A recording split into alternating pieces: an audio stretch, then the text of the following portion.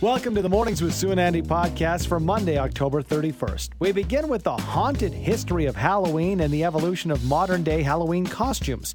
We get a spooky history lesson from Leslie Bannatyne, author of the book Halloween Nation, Behind the Scenes of America's Fright Night. Next, Calgary's Palliser Hotel is dying to have you. We catch up with Brian Robertson, owner and co-founder of Walk the YYC, for some bone-chilling tales from Calgary's historic haunted hotel. Then, is it possible to be scared to death? From amusement park haunted houses to spending time watching horror movies, we explore why we choose to be scared with Dr. Ted Jablonski, our on-call family physician. And finally, it's Motivational Monday. This time out, a man who continues to push his body and his boundaries to achieve a lifelong goal. We hear the personal success story of champion bodybuilder Todd Payette. Getting your Halloween off to a ghoulishly good start. Mornings with Sue Dial and Andrew Schultz on 770 CHQR. Is Halloween a North American phenomenon, and how did the holiday evolve into the celebration of the macabre that we know? Joining us to discuss is Leslie Bannatyne, author of Halloween Nation, Behind the Scenes of America's Fright Night. Good morning to you, Leslie. Good morning and happy Halloween. Happy Halloween. Is Halloween celebrated across the world, or is it mostly a North American event? Now, it is celebrated in different parts of the world, but I would say that this is where it's mostly celebrated in Canada and the United States. But there are pockets of it in different places, mostly because, for one, it started there, like northwestern Europe, Scotland, Ireland, but also because we're exporting the stuff that goes with Halloween to other cultures. So people in Japan can buy Halloween costumes and Halloween decorations, or people in South Africa can do it.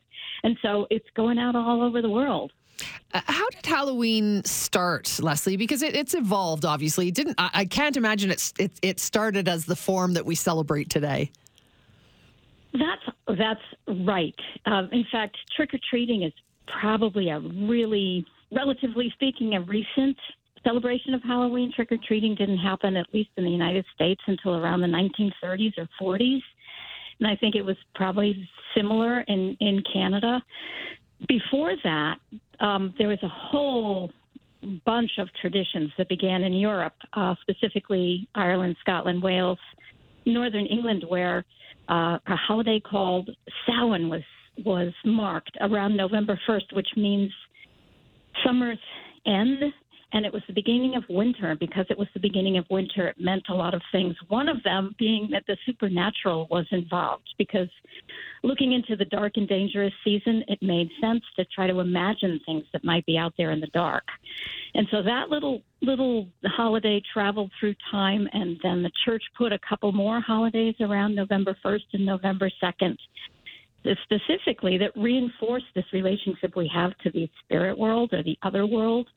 All Souls Day on November 7th commemorates the dead, and All Saints, the saints that don't have a specific saint day. So it was kind of reinforced. And those two holidays gradually turned into the secular holiday. It didn't turn into the secular holiday Halloween, but Halloween was attached to All Saints Day, which was known as All Hallows. So the eve of All Saints was All Hallows Eve, which gives us Halloween, and separated from the church feast day kind of in Scotland around 1600s, 1700s, and that's what we got over here. All right. That came over with the Irish and the Scottish immigrants. Let's talk about those costumes. Kids and adults alike will start thinking weeks, well, in the case of my kids, months and months ahead of what they want to dress up as. Let's talk about, attaching a costume to Halloween. When did that start? And, were costumes as varied back then as they are today? In North America, the first Halloween parties were thrown in the late 1800s. And costumes were a part of it from the beginning. It was a disguise. It was a reference a bit to the spirit world that was out and around. So the costumes actually were very similar to ones we see today. Not the same, but the similar witches, ghosts, creatures of the night, bats, cats, things like that were associated with the very first Halloween parties. And they were handmade, of course, because there was no mass production of costumes. That didn't happen until the 20th century, when costumes kind of followed along the waves of popular culture. So there are still bats, cats, witches, and ghosts, but there's also Superman and Batman and Pokemon and everything else. And you know what, the phenomenon that we've really noticed of late, and Andy and I were talking about this yesterday, I don't know how this began, and maybe you can answer, but costumes that suddenly became not just a nurse, but a sexy nurse, or a goblin, or a sexy goblin. Like, where did that sexualization of every single costume start? No kidding. Sexy Mr. Rogers, sexy Flu, sexy COVID. I know. Sexy pizza rat. Halloween has become a little bit more ironic in terms of adult costumes, or meta.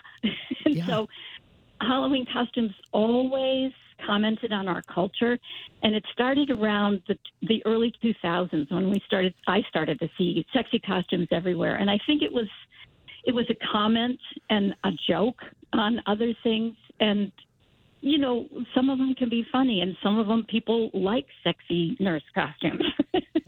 Gives them a chance to kind of go loose that night. Mm-hmm. Maybe that's part of it. I never thought of it. Maybe because that's not your normal self. You get to be somebody else, and that person might be sexy. Before we let you go, Leslie, something we've been talking about over the past week or so, because we like to talk about food and treats. Do you have a favorite Halloween treat, a chocolate or a candy that you love to have every Halloween? Or if there are kids around, you like to steal it from their bags? Which one is it? I do. Butterfingers. Oh, Butterfingers. Yum. Yeah, they're very good. Delicious. A great choice. I'll meet you in the pantry. That's where I go to eat the children's Reese's peanut butter cups that I steal out of their bag. All right. Awesome. Thank you so much for your time, Leslie. Appreciate the history lesson. Thank you. Thank you so much. Bye-bye. Thank you. Leslie Bannatyne, author of Halloween Nation, Behind the Scenes of America's Fright Night. You can get more at her website, iskullhalloween.com. The ghouls and goblins will be out en masse tonight. But we can have fun in the morning, too. Mornings with Sue and Andy on 770 CHQR. Calgary's news. Today's talk.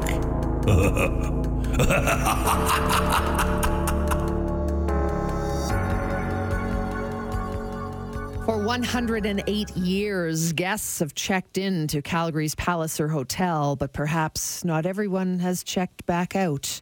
Joining us to talk about the haunted history of the Palliser Hotel and dark tourism is Brian Robertson, owner and co-founder of Walk the YYC. Good morning, Brian. Thanks for joining us. Good morning. How are you? Excellent. Thank you. This is a perfect time to check in with you. Tell us a little bit about Walk the YYC. Yeah, Walk the YYC, we offer pay what you want tours, history tours, and haunted tours downtown Calgary. Brian, some people might be surprised because Calgary, in the grand scheme of things, is a relatively newer city. We don't have the history of a Montreal or some areas, Toronto, Maritimes, but we do have a history. So give us an idea, for example, about the Palliser Hotel. Is it really haunted, or was it haunted? Yeah, so 2 weeks ago, a group called CAPI, the Calgary Association of Paranormal Investigators, they went in there along with my team to the Palliser to do an investigation. And some of the things they found in there was shocking, to be honest. Do tell.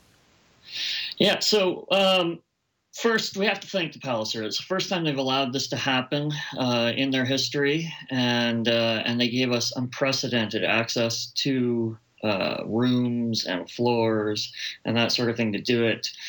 And before we went in there to do it, they actually allowed an email to go around to all their employees asking for stories to kind of lead us into areas where we might want to focus the investigation. And the employees definitely came back with a lot of stories. So there are all kinds of stories throughout history of the Palliser, of a conductor walking through the hallways and parties and that sort of thing. And the actual only story we can verify are the parties in the penthouse. So 2 weeks ago, two separate rooms on the 11th floor called down at about 1:30 a.m. Complaining about a party going on above them. Above them is the penthouse. And we can tell you there's definitely not a party going on in the penthouse. The penthouse is a lounge now, and it closes at 10 p.m. And they actually haven't had a party in that lounge since 2010. Now, it used to be a wedding venue and a private party venue. So it's not unlikely that parties went on there in the past. But currently, since 2010, there have been no parties. But two rooms called on the same night, around the same time, complaining of a party, and there was nothing going on up there. Oh, creepy. Now, this is a normal story. So this story has been going on for as long as Palliser has been around, essentially, and actually employees have the exact same experiences. So one of the night employees that checks the hotel a few months back, he heard a party going on while he was doing his rounds. And he called down to the front desk, and he said it was 3:30 in the morning. And he said, what time is this party going to end? And the front desk told him, there's definitely not a party going on, so you better check it out. So he went in the back way because there is a kitchen up there.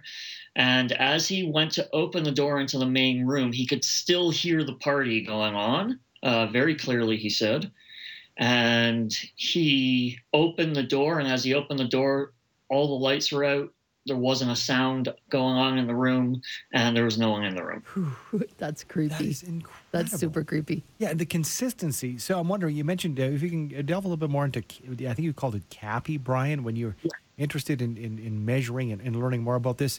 The stories are a huge part of it. And I get the sense that when people are interested in the paranormal, they have tools and devices to measure things. Is anything like that been involved with the Palliser? Yeah, so they brought all of their tools and devices, and honestly, they bring EMF detectors and a whole host. They have a giant toolbox, and I don't know the names of all their instruments, to be honest, but they brought them all in, and they went around. We did go through the penthouse. And they found EMF, which is electromagnetic force or field. They found it sitting like in fabric chairs, which was very weird to them. They couldn't figure out why there would be EMF in that. There was extraordinary amount of EMF coming off the lights, which, I mean, there should be some sort of EMF coming off lights because they're electricity, but an extraordinary amount of it that really puzzled them. They couldn't find much more than that in the penthouse. However, as they said, it could just be an imprint.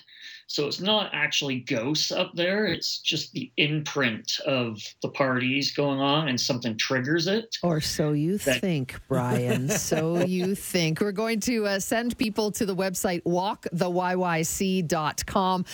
Dark tourism, it's a thing. If you're into the ghost stories, maybe you want to check out the Palliser Hotel. Thanks so much for joining us. No problem. Thank you. Appreciate it. Brian Robertson, owner and co-founder of Walk the YYC. That's fascinating and creepy. I want to go to the Palliser right now. Yes.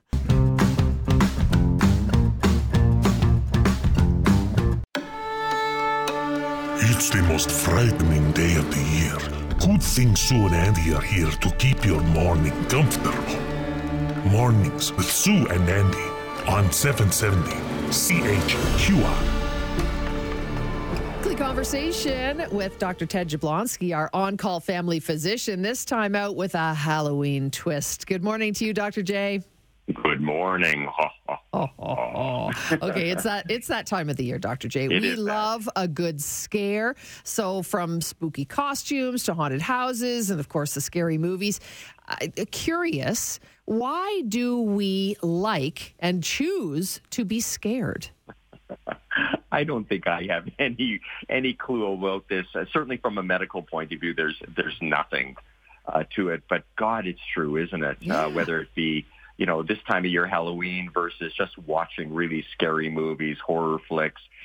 We like it from a young ages all the way up to adulthood. So I think it's just that adrenaline rush of it, the same way as, skiing very fast or snowboarding down a hill or just doing anything, going to a fair, roller coaster, that kind of idea where our heart rate gets up very quickly and we feel that pounding in our chest, the exhilaration. And that's what getting scared does.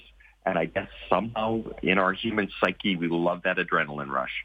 Here's the question, because it's one of the greatest cliches we use. I swear, I use it, weekly. Scared to death. Could we? Is it possible, do you think, for a human being to be scared to death? If you had a very bad cardiac condition, that's not impossible. So as the adrenaline comes, seriously, we could go into an arrhythmia, and that could, I guess, kill us.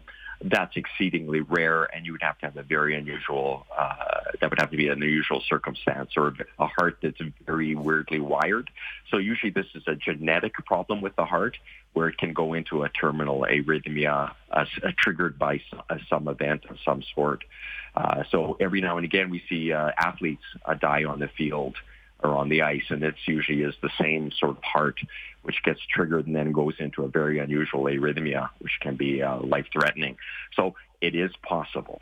Okay, let's be a little more cheerful than this. Yeah. Now let's talk candy, because who doesn't love it? Age-old dilemma for parents. Do we let our kids just go nuts when they come back from trick-or-treating and eat whatever they want, or do we ration it starting from Halloween evening? Oh, you absolutely ration it. So I think the key here is it's fun to dress up. It's fun to get the loot, the stash, sort it all out, but you don't have to eat it all. In fact, one of the rules for a healthy Halloween is to get the candy out of the house as quick as possible, whether that be a donation to a dentist who apparently will sometimes buy it back, or just, give a little bit that evening, maybe once a week. You have a plan. So everything is sort of negotiated. No matter what candy we get, here's what we're going to do tonight. Here's what we're going to do maybe once a week. And you hide it away, because the problem isn't just the kids. It's the adults who start eating the candy. And everyone's eating candy that they really don't want, truly. Because usually it isn't that big a craving, but it's sitting right there. And so everyone gets and it's at delicious, it. So the key is Dr. J. plan. Have a plan and deploy it. My plan is usually just hide in the pantry and eat it. Yes. No. Oh, you hide in the pantry. Exactly. You've just shattered it for me, Dr. J, when you said adults, too, because I always think I'm just jumping on the grenade for the kids and saving them from all that chocolate by shoveling it in myself.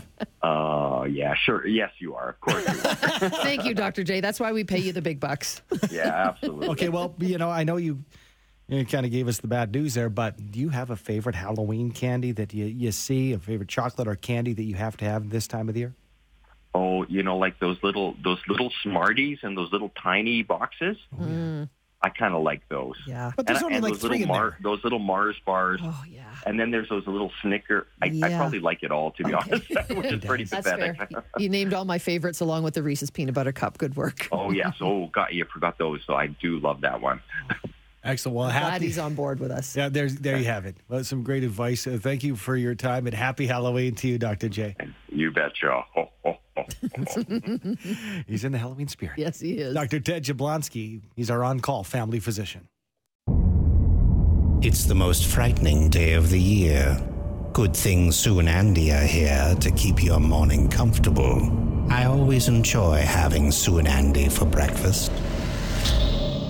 Mornings with Sue and Andy on 770 CHQR.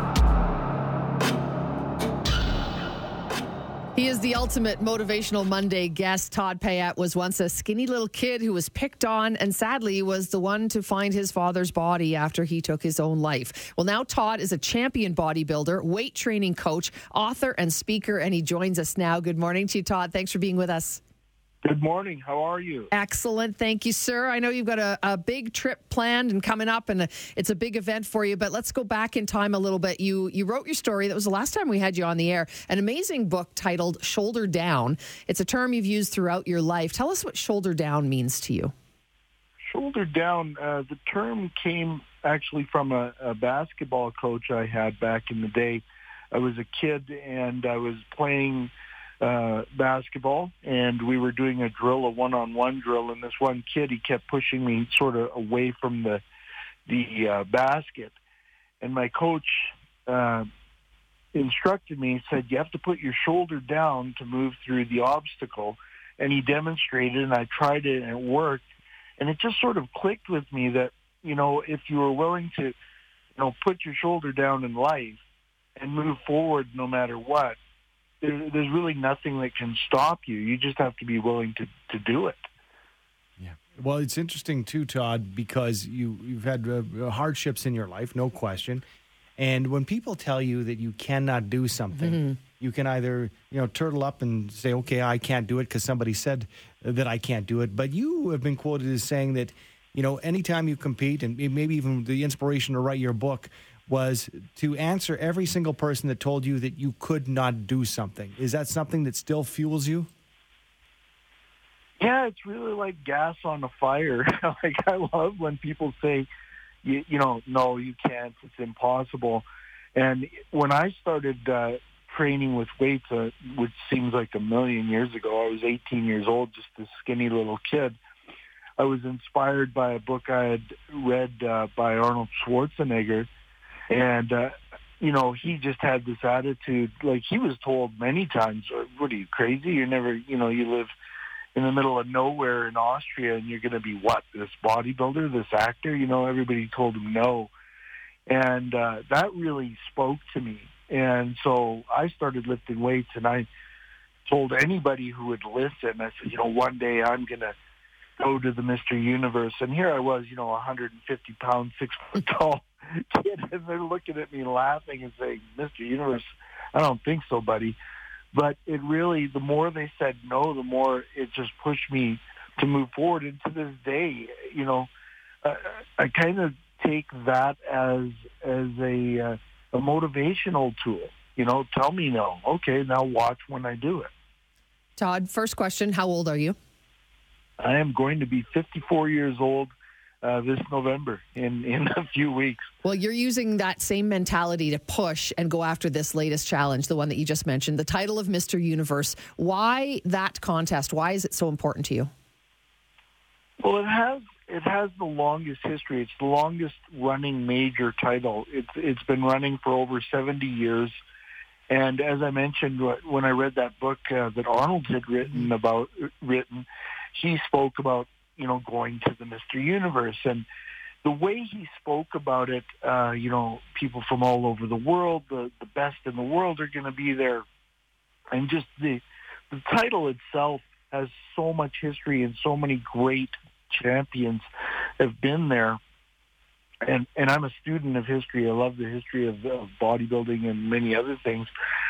And it just seems so, almost like this insurmountable challenge. It's a mythic sounding title, the Mr. Universe. Not like people from other planets are going to be there, but it just always appealed to me. And it was certainly something that people have always said, well, hey, you're, this kid from Canada, like, no, this isn't going to happen. Yeah, it's incredible, the journey. And I want to direct people to Todd Payette, PAYETTE.com. If they want to see the pictures, muscles on muscles. Mm-hmm. And you know what? It's incredible to see. But I want to talk about the other muscle, which is the brain, Todd, because in my opinion, and being on any fitness journey, something I've strived to do over the past couple of years, I think you could have the best trainer available to you, the best equipment available to you. But if you don't have that mindset, none of it matters, does it? It doesn't matter unless you're on board with yourself in your head, right?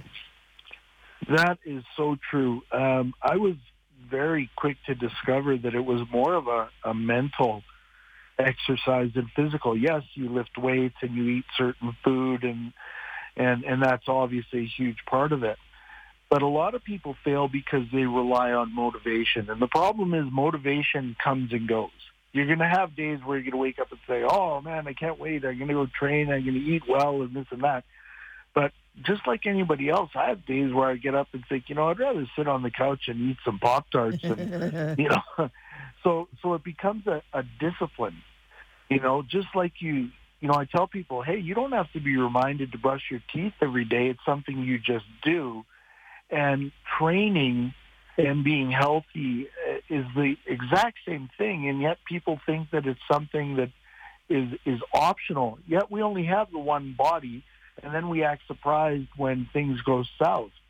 It should be as much a part of your day as washing your face or, breathing, sleeping. So I employ this technique that I call flip the switch, be the machine, which means, once you turn the machine on, the machine just works. It doesn't think about it. It doesn't argue. It doesn't debate. So I mentally, in my head, have this little switch, and on those days where I really don't want to do it, I picture, turning that switch on, and once I flip that, there is no more should I or shouldn't I. I just do. And that takes practice, absolutely. But people have to remember that you can't rely necessarily on a trainer or a coach or anything. It's a discipline. And once you can master that, which is mastering the mind, nothing is going to stop you. Flip the switch, turn the machine on. I love it. It's a great, a little mantra to go on in your head, and maybe something visual to help you be inspired day after day. Good luck to you. I know you leave tomorrow for England. The competition's this coming weekend, right? That's correct. Yes. Yeah. Next Saturday. Please let us know how you do. All the best. Good luck to you. You look amazing right now. So really, really hoping that you come back a champ, although you're a champion in our books anyway. I appreciate that very much. And of course, I will keep you posted, and thank you for having me on. Have a great day, Todd. Thanks. Todd Payette, champion bodybuilder, weight training coach, author, and speaker. You can find out more about him at toddpayette.com.